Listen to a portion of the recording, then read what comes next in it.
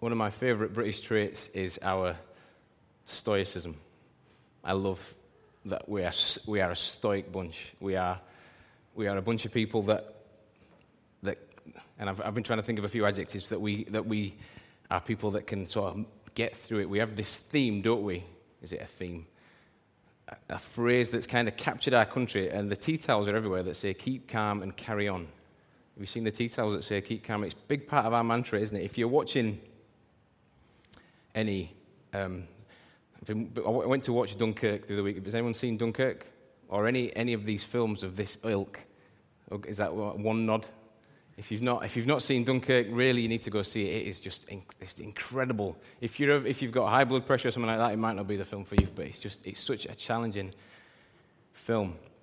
But often, as I watch these British films, one of the things that comes across, I guess sometimes I don't want to just jump on the Americans, but sometimes you watch an American film and it's almost like they win the war by being really good looking, or by having amazing bombs, or just this awesome strategy, or just one dude. And the British war films are often won by this kind of stoicism, this kind of inner courage. Do you know what I mean? If you watch Dunkirk, you'll see this. This is the way that the story manifests. The British triumph in the end because they are willing just to keep calm and carry on. There's this brilliant scene, I don't want to give the film away, where the RAF pilots, they're flying along in this plane, and one of the pilots goes down and smashes into the sea, and there's just kind of a raised eyebrow. That's kind of the British mentality that we've got. I'm reading a book at the moment by Jeremy Paxman. I'm realizing I'm coming across incredibly dull in this first. I'm going to really work hard to lift the expectations. Jeremy Paxman, a book called The English. I'm not going to say, is anybody reading this book? But he's got a chapter devoted to stoicism, and he recalls a story of a returning war hero who comes back, and the story sort of goes, there's the father at the station, and he's just passing the time of day talking about the weather, but he knows that the son that's coming back has lost an arm and a leg and half of his face. This is a true story, a recounted story, and he meets him off the train. It's really odd, and there's just this handshake, and he says, "Hello, son," and the son says, "Hello, Dad." And I'm reading that, and I'm thinking, what nationality am I a part of? And as you read Paxman, he kind of elevates it. He says, this is an amazing trait. This is a brilliant trait that we can kind of cope and be calm in this circumstance. And I love it. I love that we have this capacity. And I was thinking about it today. I was thinking maybe we're overthinking this. Maybe the British just think that we do this and nobody else in the world has this approach to life. Nobody else is stoic. Nobody else copes quietly. Nobody else contains everything. Nobody else gets through. But actually, I don't know. I think we might just be the only people who think that's an amazing thing. Maybe we don't. But I think everybody else has a bit of fun with their emotions. Do you know what I mean? I think everybody else quite enjoys their emotions. They're quite free with their emotions. I could be wrong, and you can come to me afterwards and say, no, I am from China, Ash, and actually you're really wrong. We're very stoic too. But I think this is the reality. We are a stoic bunch, and that stoicism is awesome. We keep going. We carry on, but it's got its hang-ups. There is a bit of a trickle-down legacy through the years of time that has affected how we think and feel today. And it's kind of made us rubbish at asking for help. It's kind of made us rubbish at crying out. It's kind of made us a bit rubbish at being honest. Here's some statistics. Getting quite into the statistics at the moment. These are from the Mental Health Foundation. Make of them what you will. They are statistics. You can grab statistics to tell you all kinds of stories, but I find them quite helpful. A survey by the Mental Health Foundation found that the average adult will say, "I'm fine," 14 times a week, though just 19% really mean it. So that means 1/5 are lying. Does that mean 1/5 are lying? No, that means 1/5 are telling the truth. 1/5 of people are telling the truth about that. So that means the other 80% of us are lying all the time, or so these statistics say. Almost a third of those surveyed said that they often lie about how they're feeling to other people. A third of people surveyed said that they often lie about how they're feeling to other people, while 1 in 10 went as far as to say they always lie about their emotional state. 1 in 10, so I don't know how many of that of us is in here. It's quite a lot. We just permanently lie. The survey goes on. It also revealed that 59% of us expect the answer to be a lie when we ask other people how they are. So this is just this merry dance going around of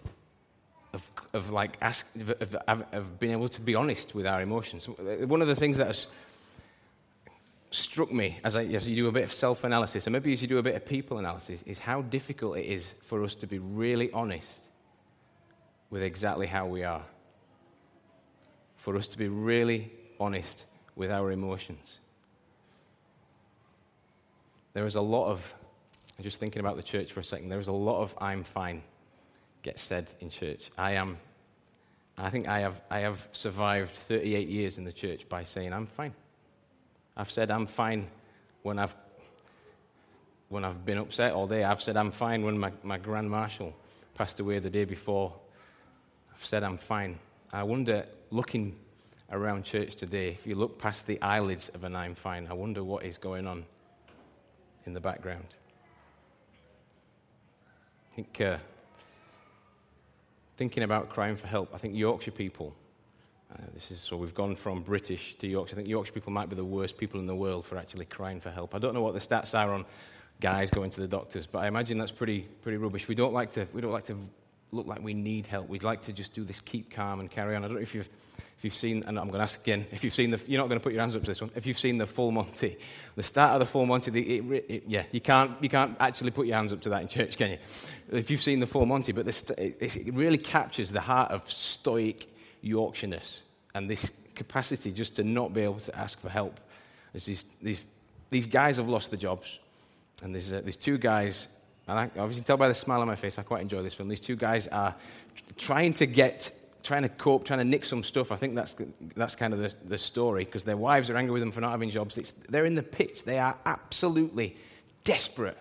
They are desperate guys. And then they find themselves by the side of a canal, and all of a sudden, in the middle of Sheffield, they're cut adrift on this canal, and they're floating down the canal. Their life, this is the bottom of the pit of their life. And there's a man walking with a dog coming towards them in the other way, and they do the most Yorkshire thing in the world. They are desperate. This is the bottom of their lives. This is the moment. If there's going to be a moment in these guys' lives when you're going to cry for help, it's right now. And what do they say? All right? And the other guy looks at him and said, "That's not much of a cry for help." It's true, isn't it? How often do we say that? This byword for Yorkshireness. It can mean a million different things. You say to somebody as a greeting, "You all right?" You say to somebody "I'm at the end of myself." "You all right?" We do this, don't we? We cover it up. I was, in preparation for this again, I was watching an interview between Bono and Eugene Peterson. I think that's what he's called. And so you've heard of Bono. I don't need to give you an introduction for Bono, but Eugene Peterson. So I'll give us a little nod if you're familiar with Eugene Peterson. He's the guy that wrote The Message. He lives, so he's like a biblical scholar. He's always into his Bible. He's always thinking theologically. And there's this lovely interview of these two guys coming together, and it's set in this, they've tried to make it trendy. All the camera angles are really cool. And they're just going back and forth about what they think of the Psalms, going back and forth about the Psalms. And I think you remember last week I told you that Bono has written an introduction to the Psalms. I don't know if you can remember that. For those of you that were here last week, probably worth a read. But they're kind of going back and forth about this. And then Bono says something just in the middle of this back and forth that kind of it annoyed me, actually. And I quite like Bono, but it kind of stung me. He said, one of the big problems with us, so he threw himself in it, he said, one of the big problems with us as Christians is that we're not honest. He said, we're not honest. Sort of Eugene Peterson sort of looked across at him and he said, this is why we need the Psalms. You're all right, I'm getting somewhere, stick with it. This is why we need the Psalms, because the Psalms keep us honest. The Psalms show us honest, real. I wonder if you could put the text up, that would be really great, because you'll have to throw the kid off your lap. You'll get a sense of kind of the honesty, and you can absorb it. The Psalms will keep us honest. One of as Bono went into this big diatribe, and this big, kind of a really cool letting off steam, he says that we're not honest as Christians about our faith because the Christian faith, the reality of the Christian faith, and in a sense it's got to be like this, is a bit of an emotional roller coaster. We are human beings with human nature, with all the flaws of humanity, trying to reach out to a holy God. There's going to be moments of ecstasy, triumph, despair, tears, dark places, joy at 4 a.m, peace at 4 a.m, helplessness, a song in your heart you've got no idea where it's come from, boredom, hate, bliss, fear, more tears, suffering, trials, more certainty. This is the actual Christian journey. This is what Bono's saying. Bono's saying, this is what it's like. And he says, often Christians do this thing where he's not, and I'm realizing he's sounding like he's been judgmental, and maybe even I'm being judgmental, but that's not the truth of it. He's saying, this is what we do.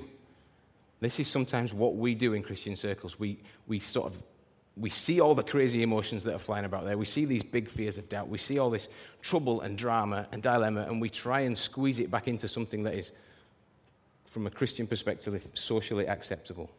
Do you do this? I do this sometimes with my life. And maybe you've got to do it as a pastor in a church, but I'm aware on my Christian walk, of the moments of absolute ecstasy. And I'm aware of the moments where I'm there, where I join David in this pit of despair. And I am desperate to see God. And I feel like I can't see him. I feel like he can't be there because I can't see him. And yet, if you were to ask me about it in church, probably the most happy I would be, we do this thing that was like, I could be the happiest in the world, and I'd say, yeah, I'm all right. And if I was down in the absolute pits of despair, I'd say, well, I'm a bit under the weather. And you've got kind of like the reality of Christian life, which is like, it's, there's trauma, there's tears, there's angst, there's anger, there's going home and reading your Bible again, going, is this real? Have I got this right? There's thinking thoughts through on this deep level. And then there's what it sometimes manifests itself as it all comes together. We kind of funnel it out. We get to church and I'm fine. I'm fine. And we pray down this sort of middle road, and we experience our Christian life down this sort of middle road. And Bono kind of goes, this is nuts. This is not the reality of Christian life.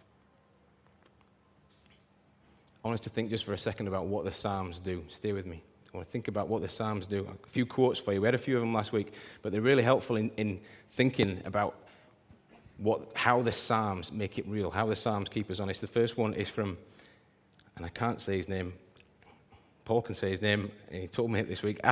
Athanasius is a theologian about the 4th century. And this quote says, Psalms have a unique place in the Bible because whilst most of Scripture speaks to us, the Psalms speak for us. So we said this last week. Most of Scripture gives us this knowledge of God, gives us this information.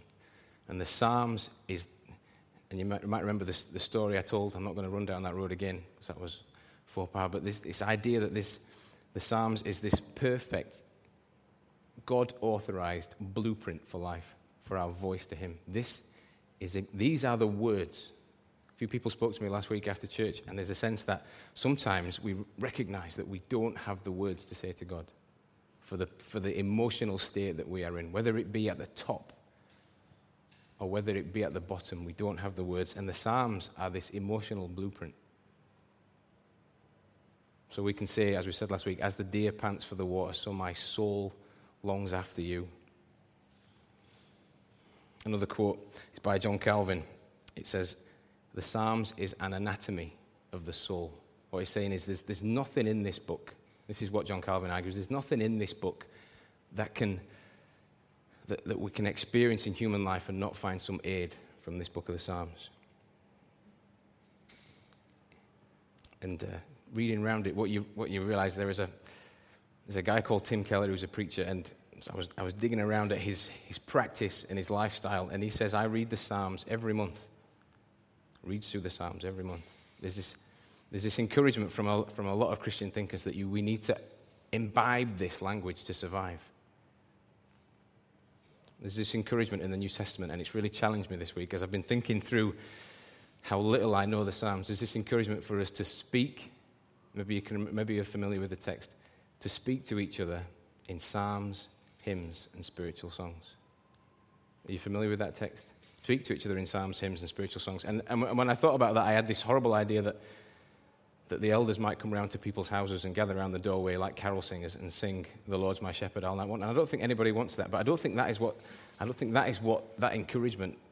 I don't think that is what we have been encouraged to do. I think we've been encouraged to think about, as you can see some of the words in this psalm, being able to talk to each other with real depth, not shallow, trite conversation, and not just real depth about human emotion, but real depth, real theological depth. One more quote. Poetry is given to us precisely to deepen our affections and enrich our emotions. It is a blend of the affective, touching and feeling, and the cognitive, addressing our minds. The Psalm shows us not just what it means to know about God, but what it means to experience God, what it means to be affected by God. There's this kind of coming together of worlds in the Psalms. There's the cognitive reality, this theologian David that is able to meditate on God's law and know it inside out and upside down. And then there is David, the man with the pen of Shakespeare, able to write beautiful literacy. And then there is the fact that this man who has the mind of God and the pen of Shakespeare goes and gets drunk or has an affair with a beautiful woman or kills somebody he shouldn't have killed. And these worlds comes together. And in this coming together, we get to see what actually being a Christian looks like. Not just what it should sound like, but actually how it feels. I remember when I was younger, growing up through school, I went to a school called St. Michael's Middle School, very, very formal. There was those horrible shorts that you wear up to your knees at this level, and there were blazers, and it was like this, and everybody had their own desks. I don't know if they do that anymore in schools, and there were these wooden desks, and the teacher would stand at the front, and you would just and education was just receiving information.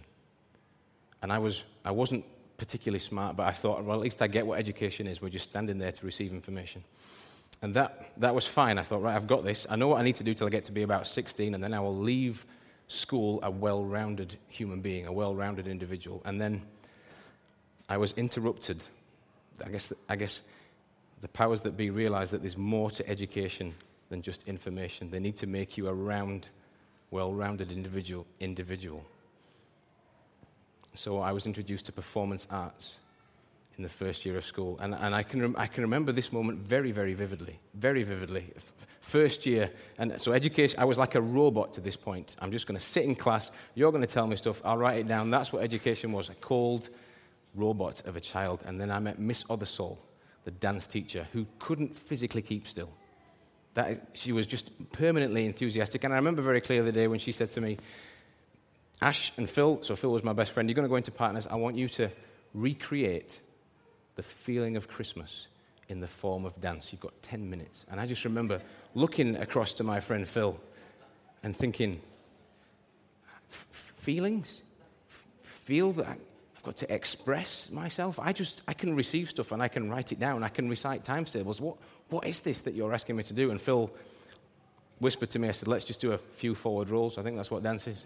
And that's what we did. We did a few forward rolls, and that was our recreation of the feeling of Christmas. And then after 6 weeks of what was absolute torture, we did drama. We had dance first, and then we did drama. And I met Mr. Clark, who found it physically impossible to not be in some sort of fantastic posture. He had beautiful curly hair, and he talked very eloquently. And he sat us down with some Shakespeare. And do you remember first year of school when you read out Shakespeare? You just read it monotone, just read it boring. And he would do this big grand gestures, and he said, no, I need you to feel it.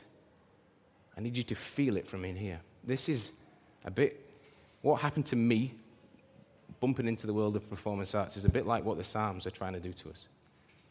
The Psalms hit us with the theology, the stuff that we sit there and we need to know and they bump that into what is actual real life. And I think what Bonner was so bothered about is that they take us to a place that is real. Sometimes I feel like I look back on big swathes of my Christianity, of my faith, and I have wonderfully acted my way through it. It has been a performance. I've known what to say.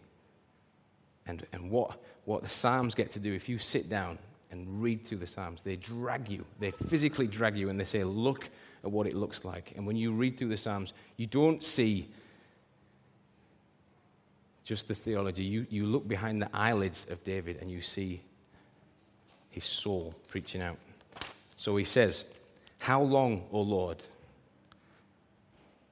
How long? John read this really well, because it's sometimes you read Scripture and you just read it monotone, but that's not the nature of this. This is a cry. This is a desperate scream. How long, O Lord, will you forget me forever? How long will you hide your face from me? How long must I wrestle with my thoughts and every day have sorrow in my heart? How long will my enemy triumph over me? Look on me. Anyone ever screamed at God like that? Anyone ever said a prayer like that? Look on me and answer, O Lord my God, give light to my eyes, or I will sleep in death. My enemy will say, I have overcome him, and my foes will rejoice when I fall. This is the but, and it's a great but. And the Psalms are littered with buts like this. At the end of the lament, or in the middle of the lament, but I trust in your unfailing love. My heart rejoices in your salvation. I will sing to the Lord, for he has been good to me. So I've just got a couple of points 3 points in fact, about what this psalm shows us. First one, sometimes the world is so black, we just can't seem to see God. And one of the things that Psalm helps us do is it names this. And this is, again, thinking back to where we've been thinking about. This is not something that we talk about in church. This is not something we even try and let our minds drift to. But Psalms name it. Sometimes life is so grim and so black and so desperate. Our faith has been interrupted by sin. Or we're just in a depressed place and we just can't see God. And one thing I've learned about being a parent is that when your children asks how long, you know they're not having a good time. You might have been saying that tonight, and I'm realizing, looking at the clock, and in some respects I've messed up the sermon, but you're probably saying, how long is it going to go on for? When is this going to end? And that is a real symptom of not having a great time, is it? And when David asks this, he's not actually asking God how long. He's saying, I have got nothing left here. That is what he's saying. And when you read through the rap sheet of where it's at, you realize, if you were to do some serious study on this, you'd think this is clinical depression. This is maybe even somebody who sounds like this is not very far off suicide. He's at the end. He's constantly troubled. He's wrestling with his thoughts every day. His heart is in turmoil every day. And one of the things I'd like us just to consider when we think about this is just the place that David gets to when he is so desperate for God that he finds himself in this place. I've been kind of interrupted by that as I've thought about it this week. God's absence in his life breaks his heart. God not being there troubles him to the extent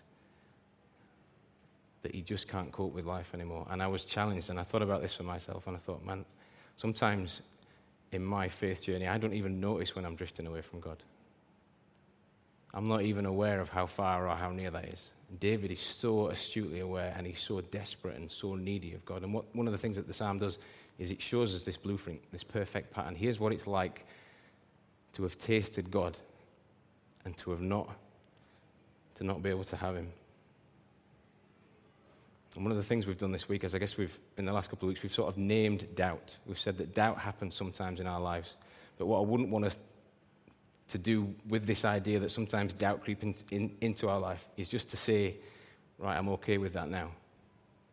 I don't think we're really supposed to dwell in doubts. I think we should learn from the Psalms that David experiences these dark times and he screams and he runs back to God. He chases back after God. This is not just a meltdown. This is not just a meltdown in and of itself. This is a meltdown to God. People say to us, don't we, you need to get things off your chest. That will help you. Get something off your chest. And when you stop to think about that, you think, well, okay, so I've got this thing on my chest. Well, where am I going to put it? This thing that I've got on my chest. Who am I going to give that to? And somebody will come to you and say, well, you can talk to me about that. So you tell them your drama. You pour out like this and you give them this thing. And then they are burdened with it. And you've still got it actually as well. One of the things that Psalms gets us to do, one of the things that Psalms shows us, is that we are to unburden ourselves. Not just to thin air. Not just singing Alanis Morissette in the car. Not just crying out and then feeling better for it, but Christians are people who cry, but Christians are people who cry out to God. One of the things I noticed as I get older is that we carry stuff around, don't we? One of our habits of life, we carry stuff around with us, and I don't think that's God's plan for us. Jesus says, come to me, all you who are weary and heavy laden, and I will give you peace. He says, come and dump your stuff on me. And you read through the book of Psalms and you realize that David's life and other writers too are in such turmoil. But what they do over and over again is dump stuff on God and cry out to him. I wonder when was the last time that you felt this turmoil and you felt this desperate and you passed it on to God. How long will you hide your face from me? Give light to my eyes, or I will sleep in death. To know God is to be desperate to see him. When you read through this, one of the things you realize is that David comes across like a bit of an addict. Do you see that? It's like he's got this sense of, right, I've walked with God. I know what it's like to be with him, and now I don't have him. And I guess in David's shoes, he's faced giants. He's walked into opposing armies. And he said with confidence, no, we'll be all right here. God is with me. God has brought him that comfort. He's known this perfect relationship with God. And now he knows the reality of not having it. And it is tearing him apart. It kind of reminded me, as I looked at these verses, how long will you hide your face from me? Give light to my eyes, or I will sleep in death. Just the pain of David not being able to see the face of God. And I thought about the kind of comfort that brings sometimes in our lives. And some of the little kids that we've got knocking about here, probably under the age of about 1.5 or 1, you'll see them. When they lose sight of their mum, it's the terror that can appear in their face. Just the sheer, mum's gone. I can't see, I'm not within eyeshot of mum. Where is mum? And then you bring mum just back around the corner just to see the face. There's no solutions offered. There's no bottles. There's no plan of procedure or anything like that. There's just the face of the mum, and the baby just has perfect peace. I get this sense with David that he's like, like an addict, I can't see God. I can't see him. I know what it's like to have him, and I'm not able to see him. I came across, as I was thinking of laments that would be appropriate and thinking about this kind of desperation. Do you remember the song from the 80s by Sinead O'Connor? This is one you've got to remember. You can't look at me and say, I don't remember this. So there's the video of Sinead O'Connor somehow managing to look attractive with the skinhead, and then the tears rolling down the face. But just as she sings this lament, and I'll read it out to you in a second, what comes across is, and maybe all the best songwriters have an element of this, it sounds like she's tasted something perfect. She knows what it's like to have the perfect romance. She sounds like an addict, and to not have it again. It's been 7 hours and 15 days since you took your love away. I go out every night and sleep all day since you took your love away. Since you've been gone, I can do whatever I want. I can see whoever I choose. I can eat my dinner in a fancy restaurant, but nothing, I said, nothing can take away these blues, because nothing compares to you. David has got this sense throughout the psalm. We have this strong sense throughout the psalm that he knows He's known what it's been like to walk perfectly with God, and now he doesn't have it anymore. And he's lost sight of it. As I thought through some of this, I was drawn back to the stories of my faith, and maybe you could think like that too, drawn back to the stories of my faith and moments in my life when I have felt very close to God.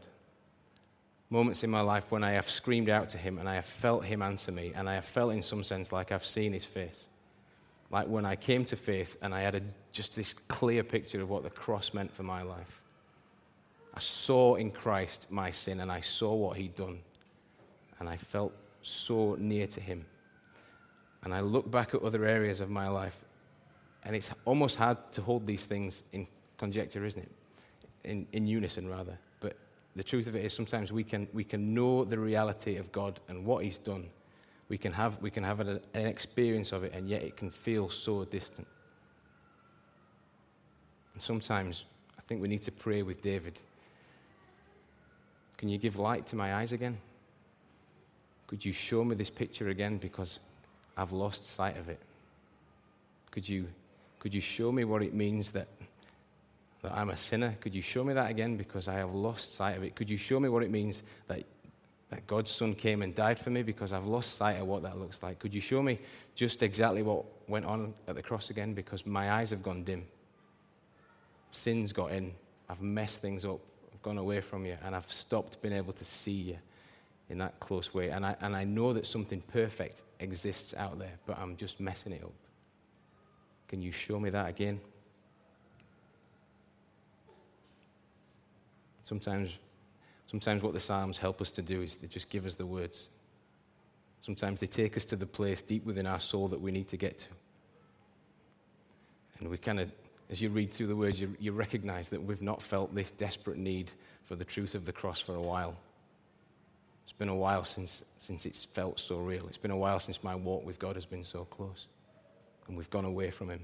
And sometimes you come into the Psalms and you're arrested and you see David's soul.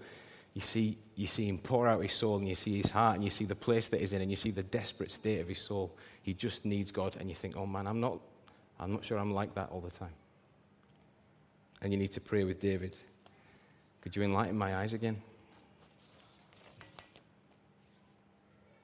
Just one more thing for us to think about. There's a great but at the end of this psalm, and it gives us hope. But I trust in your unfailing love. My heart rejoices in your salvation. I will sing to the Lord, for he has been good to me. When you read through the psalm, that doesn't sound like the next logical step, does it? I'm pouring out my heart. Things are terrible. This is desperate. This is really awful. I'm far away from God. I don't know what's happening, but I'm going to go and sing a song. You'd probably more likely expect him to go and drown in sorrows with a glass of whiskey or something like that. But he says, but even though I've said all this, I know, I trust in your unfailing love. My heart rejoices. It seems sometimes, if you were just to sit and read through the Psalms, that these worlds can't really ever come together. It seems like sometimes David gets up in the morning and he's in the pit of despair, and by the evening, he's on top of the world and he knows God again, or he's still in the pit but he knows God again, or something like that. But why Psalms is helpful is this is sometimes the reality of our lives, isn't it? Sometimes we get up in the morning and we are in the pit of despair, and we look up and we say a prayer from the end of our beds and we think that's just bounced off the ceiling, that's not gone anywhere. God seems somehow out of nowhere distant, and yet the reality is that he's still there and he's still near. And what happens in here to get David to this point? It's not what he feels, but it's what he knows God to be. He sings not because his present circumstances are good, but because God is. He sings not because of his present circumstance, but because of the ultimate security he has in God. He has this picture, he has this certainty that God's love is unfailing. He's not going to leave him, that God's salvation is complete. He's saved him. He's not going to abandon him now. He can sing to the Lord for his love, for he has been good to him. If you dig around into the meaning of the idea of him being good, it's this idea of this overflowing love. It's way more than you ever deserve. I think there's this sense for us that we sit. It's a really helpful picture, isn't it? To see someone who is in desperate times can sing with joy because he has ultimate confidence in God's goodness for the future.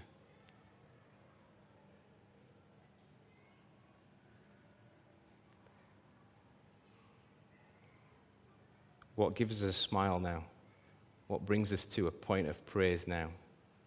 Praise is not the circumstances that we are in right now. Sometimes when I sing my praises to God, I feel like it is littered with actually, today's been a good day and it's sunny. I'm going to sing to God. David's praise is not about where he's at. He's in the worst place. But he can sing a song of joy because of what God's done. It's about who God is. I can praise you, God, because your love is unfailing. And in a sense, he looks to his future, which might seem immediately bleak, and he can be ridiculously confident. He can say, God has got me in his care. I know that God is good. I know that he is just. I know that he saves me. And I know that some point down the line, I am safe in his arms. It's been interesting the last couple of weeks talking to Paul, who goes on sabbatical very shortly. And they might not be happy with me saying this, but it's been interesting talking some of this stuff through.